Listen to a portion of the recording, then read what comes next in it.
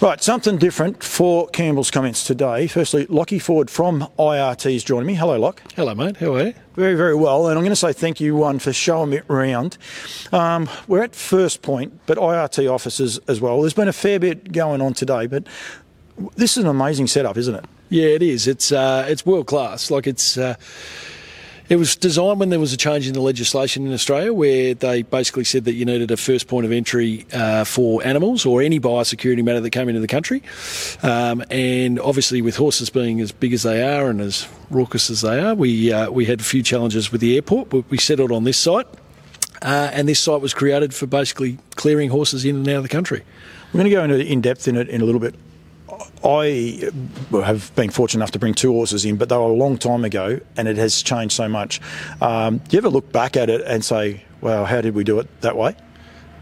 You do. And you actually, you look at it and you say how recent it was. Like we're talking 5-6 years ago, we were still loading horses out on the tarmac next to the aircraft. So things have changed a lot and for the better, from a welfare point of view for the horses, it's so much better. The legislation change came with a few nightmares and a few sleepless nights, but at the same time, it probably aided industry in being able to set a standard like this. I actually was here, Peter Huntington. We did a chat because of Romantic Warrior and organising the feed through KER, and we were friends with Barristock, who obviously support me as well. But there's so much more that goes actually into it. You guys were almost the facilitators, and when I say you guys, this is IRT, we're almost the facilitators in trying to organise or get the wheels moving to get a feed for a Romantic Warrior that is one of the favourites for the Cox Plate coming up very, very shortly to get to the country. Because if he didn't eat the feed, he wasn't going to start and he wasn't going to be here. So it's a huge role you guys actually play. Yeah, it is. It's. I actually had a laugh with someone yesterday saying that the horses is the easy bit. Once you include feed, equipment and gear and people, that's where the hard stuff comes. And the feed's a really interesting one because Australia's got really strict biosecurity standards with feed in terms of the processing of those feeds. So often you'll find a runner wants to come into the country with a certain type of feed. It may be a feed that's not processed or cooked enough to a level that meets the Australian standards. Therefore, we have to get an import permit to irradiate the feed, for instance, which is what we had to do with Romantic Warrior. Why we also had the conversation with Pete at the time, and I know the Jockey Club reached out to him to create something that was a like for like with natural feed here and products here. But yeah, it's a complete nightmare. The feed is. We understand the horses need it and we understand that they want to stay on their product, but it is a huge part of our job which comes with moving horses for international racing, yeah. You've got a flight coming over very shortly. We'll land Saturday. Saturday and Saturday night here in Melbourne. Peter was alluding to there before, it's one name I won't forget, Jimi Hendrix. What a great name. I mean, no one's going to forget it. He's a racehorse, but he is one horse. But he was saying like the different feed companies can be funny to deal with. Yep. But others can be very, very easy and very, very accommodating. And Jimi Hendrix, basically, they gave him all the rationals and he's gone through and designed a feed, and that horse will arrive in Sydney with a feed that he couldn't bring in from Europe, but he's going to have a pretty close like-for-like feed when he arrives in Sydney, to partake in some huge racing for the racing economy. Yeah, he is, and Pete's a fascinating guy. He's IRT's had a long association with Pete and KER, and he's always been our go-to expert for feed, and he actually designs our feed that we use for horses that come in from Europe or overseas at our quarantine facility to make sure. Because there's two different types of horses we move. There's the runners that are usually in work, hot feed. They need to be up and running and active very quickly. And then we have our general traffic horses that might be horses that have been bought for, might be stallions, or they might be runners that are going to run in 6 months' time. They need a lot cooler feed, and we've got to make sure that we don't heat the horses up too much so that they carry on like pork chops out of quarantine. Pete helps a lot with that in terms of designing those feeds. But in terms of like-for-like feeds, you can pretty much give a feed to Pete and say, hey, this is what we need to replicate, and he will, within 99.9%, be able to replicate the feed that is being used overseas. We could say on Pete for a while, but I encourage people to go and watch the interview I did with him because it is really, really cool. Well, we will start feed for 1 sec. How often, like on a plane, how often do you feed them? Do you guys guide the people through feeding them. And one other thing I did notice, and I want to make sure this is correct, but you give the horses hay and it helps with their eardrops popping, because anyone that's flown as a human, so that is true? Yeah, it is to a degree, yeah. It is. There's a few different things for the feed. So feeding for a general traffic horse, we won't feed the horse in flight. So we will basically give them access to hay and good quality hay so that it's getting through the horse without too many problems. In terms of general feeding, we don't in flight because of issues potentially with colic on arrival or colic in air, which is huge problems if that happens.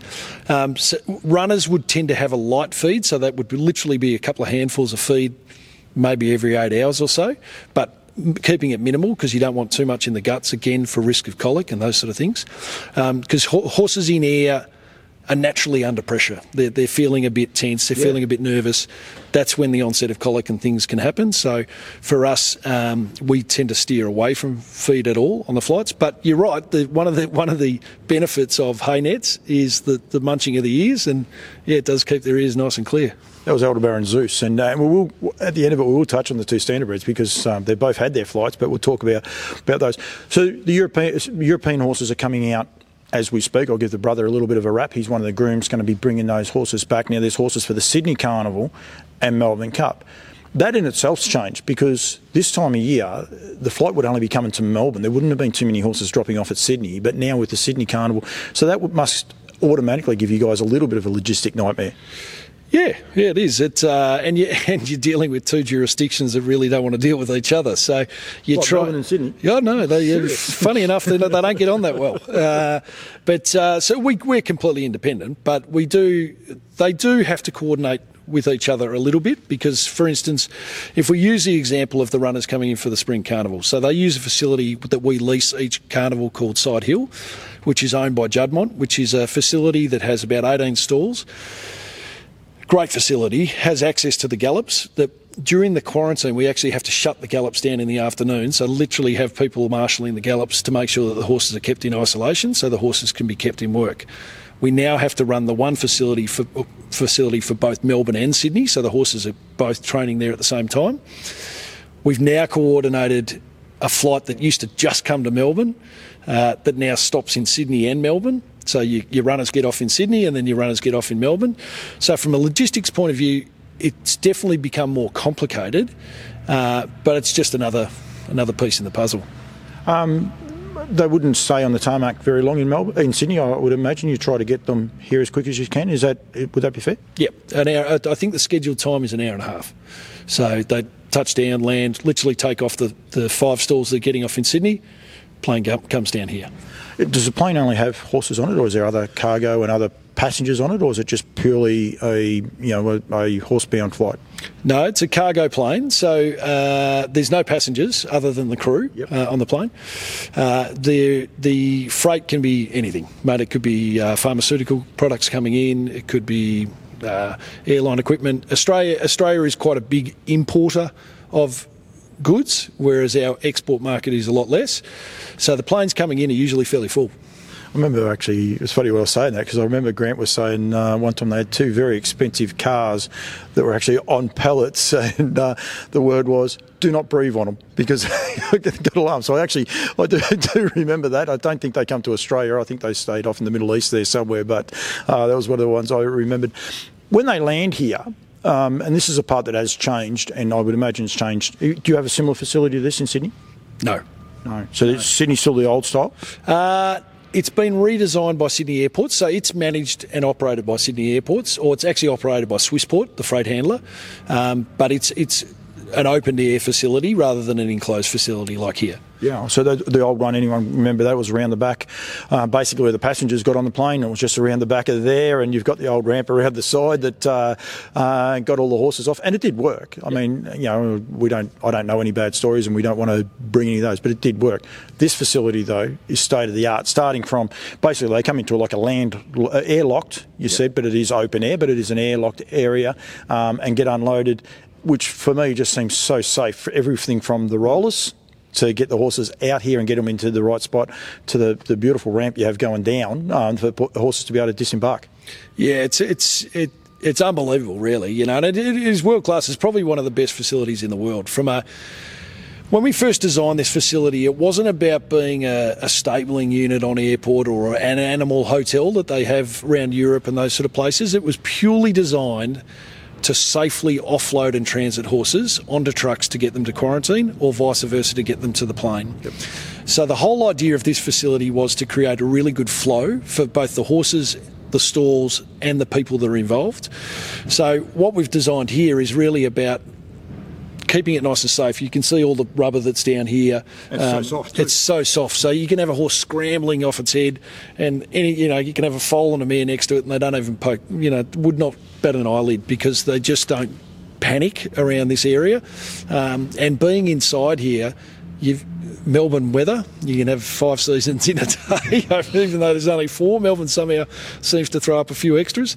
It basically it keeps all of that out of it. So from a horse point of view, you're in a very, very controlled environment, which for us is perfect. And it has changed the way that we load horses and the way we unload horses. And it means that their journey is shorter too, because you can do it in a quicker time. Which is great for everyone. Confidence for people from Europe bringing horses here, get onto the standard resident horses travelling from there to go there to start off here. Yep. And know that they're 90% chance they'll be on that in their box and on their flight, or out of their box and heading off to their destination. A couple of the logistical things that I'd never thought about, for starters, cleaning out the boxes and the waste and things along the lines that people just don't think about. I suppose everyone picks up poo. Anyone that's watching this has picked up poo at some point in time. But that in itself is a little bit of a minefield. That you have stuff come from New Zealand, doesn't have to be the same as the stuff coming with this Melbourne Cup horses and things like that. It must be a lot easier with this facility than what it once was, but I suppose it also probably gets a little bit harder with the quarantine rules. It does, the quarantine rules. And look, the quarantine rules are there for a reason, and that is Australia is an island, and we want to protect our borders from, both horse exotic diseases, but also diseases that might come from biological waste, and that's horse shit, and stuff that might come in with the horses from overseas. So it is a logistical nightmare working through those types of things, but it's a pretty simple process. You have flights that come in here that come from New Zealand. They are considered a like for like with Australia, and as long as we have very clear manufacturer declarations on the way the shavings were produced, that waste the stalls do have to be cleaned, but that waste can just go into general waste. Yep. Whereas when you're bringing in a horse from, say, America, Europe, into Australia, they're considered a higher risk biological concern. So therefore, those stalls have to be cleaned out the same way, but their waste has to go into quarantine bins. Those quarantine bins are then either deep buried or sent off for incineration, and it can only be handled by 2 or 3 contractors here in Melbourne. So it's a higher cost, and it's also just a logistical bit of mayhem. I was going to say, it's a hidden cost that a lot of people wouldn't think about. Yeah, it is. And there's so many things on international movements in terms of costs that, you just wouldn't think about it. We think of international movement, we think of jumping on a passenger plane. Yeah. The most you might have to do is do a visa. These things, you've got to worry about the horse waste, you've got to worry about the feed waste, you've got to worry about the customs entries, you've got to worry about the Department of Agriculture, you've got to do, over on that side, you've got to do a health certificate, you've got stud book transfers, and that's before you even move the horse. These are just things that are costs that build into the international movement of a horse. So there's a lot to consider when you look at the end-to-end product and service that we offer, and that's IRT does it really well, and I think we do it really well in having a network of offices around the world, because you're shipping to each other. So you've got a very good affinity with empathy with what they're having to deal with, and vice versa. They know what we're having to deal with here, and it allows you to actually create a really nice flow on being able to send the horses in and out. Biosecurity, anyone would have seen any of those biosecurity things. Some of us get upset. I know I do. Every time I fly to New Zealand, I've got to open my bags about 10 times over because I say I've got cameras, and then that's it. You've got to open them. But it would be a similar thing here with the horses if it wasn't regulated properly and done the right way as well, I would imagine. Yeah, absolutely. And, the rules are there in place. And the rules aren't just specific to Australia. Every country has a set of rules. So if you're sending horses from one of our large clients is the Hong Kong Jockey Club. So if we're sending horses to Hong Kong, they will set out a rule book that we have to follow, and that is that the horses do a 21-day quarantine before they go. They have to be equine influenza vaccinated. They have to be tested for X, Y, Z blood tests before they go. So every country has those rules. So it's not unique to Australia, but I guess the thing that Australia is so conscious about is our agricultural industry and protecting our borders. And so we have a really good working relationship with the department in terms of being able to meet those requirements and also just being able to protect the industry here. And the other part is with grooms. I said there before about Grant, and you gave me a little bit of a run through on how it works. We don't actually necessarily have to go into that, but I mean they're moving horses. Horses get put on a truck and they leave, and you sort of think that that's it. But the grooms and anyone that comes in here and handles horses in any way, when we're here at First Point, they have to go through this amazing shower system, and it must feel a little bit like a jail, I reckon, for the guys, especially the first couple of times. I imagine after a while they get used to it, but this shower system and that would have took a little bit of working out, I would imagine, but again, from Department of Health's point of view, they must be wrapped with how it all works. Yeah, well, one of when this was first created, and it's been one of the touch points for import protocols for a number of years, and I think it really got highlighted post-EI because people started to think, okay, well, how does the disease move, and who are the carriers of that disease? And one of the things that was identified was horse waste and people. Yeah. And people went, oh, right, okay, so when a person lands, we can't just let them go at the gate because they could be covered in EI or a horse disease and then go to their stable or wherever.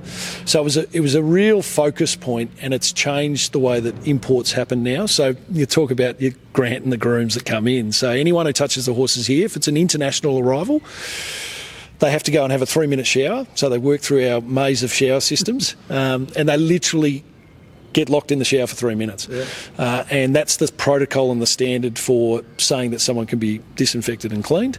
And then they put on new clothes. Their old clothes or their dirty clothes, as they call them, would be laundered, and their clean clothes are on the other side where they get into. And that's all that's just breaking down those layers of potential spread of disease. And unfortunately for the grooms, that's part of the process. But you're right in saying that some people freak out. I know when we bring international grooms in here and they might dispatch from here, they find it really confronting being stuck in the shower for 3 minutes, because 3 minutes is a really long time. Yeah. You know, when you're on a clock, 3 minutes in a shower is a really long time. So we've had a few people freak out in there, and we do have emergency buttons that they can press if they freak out too much. We must say it's not as barbaric as a jail. I mean, you get a change room, then walk into a shower, but you can't go back into where you got changed. You have to walk out the other day, and everything is locked. That the next person waiting cannot get in there until the first person has actually left the place. The doors all lock, and then that process, and the clothes are gone, it starts a process up. So it is like that. We don't want anyone to be thinking they are in a jail and there's blokes with guns or anything like that. It is just a little bit different. But it is cool insight. One of the other things, and as I said, it was Romantic Warrior was a horse that triggered me through just listening to the radio and 927, and I must say it was just an awesome interview saying about the feed and all the rest. But also with the harness horses, just recently Aldebaran Zeus flew to America, which is not a common flight for horses. Well, it is a common flight, but not for horses to actually go over there and race. Completely. And more differently again was Just Believe, and going all the way to Sweden. What was it, 22 hours, 21 hours or something along those lines. Do you enjoy the challenges of something, I suppose, a little bit differently? And how much work goes in behind the scenes trying to logistically organise the travel for all those trips? A truckload of work, in short. I personally, I love that sort of stuff. You know, I like to think that IRT is a business where we facilitate people's dreams and people's desires to do things that might be really different, and when you get presented with something like that, you go, oh geez, how are we going to do this? And then you have to work through, you basically would grab a piece of paper and write down a list of things that cross your mind, and when you go into places like Europe, every European country, you need different little health certificates, and you need customs entries, and you need to worry about, okay, well, how are they not going to be whacked with tax here if we move it this way? And then is there a way of going in on a bond, or can they go in on a carnet, or how do we do that? We've got to speak to the business authorities down here on how that possibly can happen. So for us, they're really, really good challenges, really cool challenges, but they come with a lot of pressure because expectations are that, I tell you, you'll fix this. They'll be fine. They'll be able to work this out. And nearly every time we do, but it does come with a lot of pressure. And that's the thing. You can sit there and watch a presentation of any horse, and they say, "Oh, we're going to go take on the world. We're going to go back and take on the Ark and things along those lines." Do you ever sit there and watch, and you go, "Geez, have you got everything in order before you just come to us?" Or do you watch an interview like, so someone says that they're going to go, take on the Ark, or go to America? If you get wind of it, do you touch base with them and just say, "How are you travelling?" Yeah, we do. Yeah. So I actively keep an interest in and an eye on everything that's happened from both thoroughbred and standardbred market in terms of things that are happening and discussions that are taking place. And we actively will say, especially you can see peak times during the year, and thoroughbreds is a classic example where you see the sprinters start running, in autumn, and you go, okay, well, the Ascot discussion is going to come up soon, So as soon as you start seeing the Ascot discussion, you'll just touch base with the trainers and say, hey, just letting you know, there's a few things that you need to do if you want to keep this potential dream alive. And usually that's vaccinating and a few simple things that they can do in between their racing. So we do keep an eye on that and stay in touch with people, yeah. And then the flip side, do you watch Just Believe and Elder Baron Zeus? Do you watch them race? Like I imagine, I know both actually was terrific on social media, both Duncan and also Lara J Farms. Greg was quite funny on a few of the ones that he actually put on there. Do you find yourself following their trip and then I suppose watching the results of their race and sort of get a bit of a smirk? Absolutely. And the wonderful thing is when you see horses perform well and expectations are what we as Australians would like our horses or New Zealanders to do on the global scale. When you see them perform really well, you do have a sense of pride in being involved in it, but it gives you a belief that our product's good enough, and we do have a really good product here in Australia. And we've got some standardbred tragics in our office. We've got a lot of guys who just follow the standardbreds and they actually don't even know what thoroughbreds are. They're so one-eyed standardbred, and they're just constantly showing us videos of horses winning all over the place. Yeah. No, it's awesome. It is great. And as I said, this is First Point, and I would say New Zealand, I'm going to be in trouble with you guys from NZB Air Freight, is it as well? They come into here. So this area here, come into here. You guys have the offices here and you oversee it, but it is pretty much any any international horse plane. When I say international, of course, New Zealand are international. They all come through this now state-of-the-art facilities. One thing I do know, and I asked you this before, you've shipped the most horses out of a singular airport here in the Southern Hemisphere, is that correct? Yes, correct. 60 horses, is that right? 60. We've done more than that, actually. Yeah, we've done more. We've done a few shipments to South Africa of that size. Went back in the would have been 2005 through to 2010. There was a huge demand for Australian horses in South Africa. We used to send plane loads of them, so 60 horses at a time, and your brother was a groom on one of those flights where you do double drops because you'd drop some into Johannesburg and then you'd send some into Cape Town. For different reasons. Usually it was where their stables were set up and it was what quarantine they wanted to land in. So they're always difficult jobs. But we have done some shipments where you send 81 on a plane. 81? Yeah. So there's actually, the way a freight plane is designed is it's basically a passenger plane with nothing in it. All it's got is a tracking system that allows for stalls or PMCs to move in and out for freight to move in and off the plane. And there's 27 of those positions that can be used for horses. And so if you're filling up a plane, you can fill it up with 81. And some of those shipments have been, movements to China. I think the New Zealand office might have a record. I reckon they sent maybe 130 horses on a plane. And you'll say, how can that happen? Because there's only 27 positions. They send a heap of minis.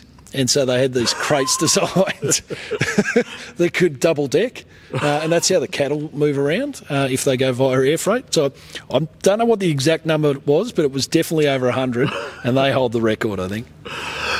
That's awesome. I was just picturing all these little miniatures on there. But I mean, and that's the thing. And we're talking here about the Spring Carnival and high-priced standardbreds that are going to stand back at stud. But every horse gets treated equally. Those minis come off here or wherever they actually are, and that is the cool part. It doesn't, if it's $1 horse or $100 horse, it makes no difference how they're treated when they land here. People look after them in the same way. Every horse is treated the same. Every groom is treated the same.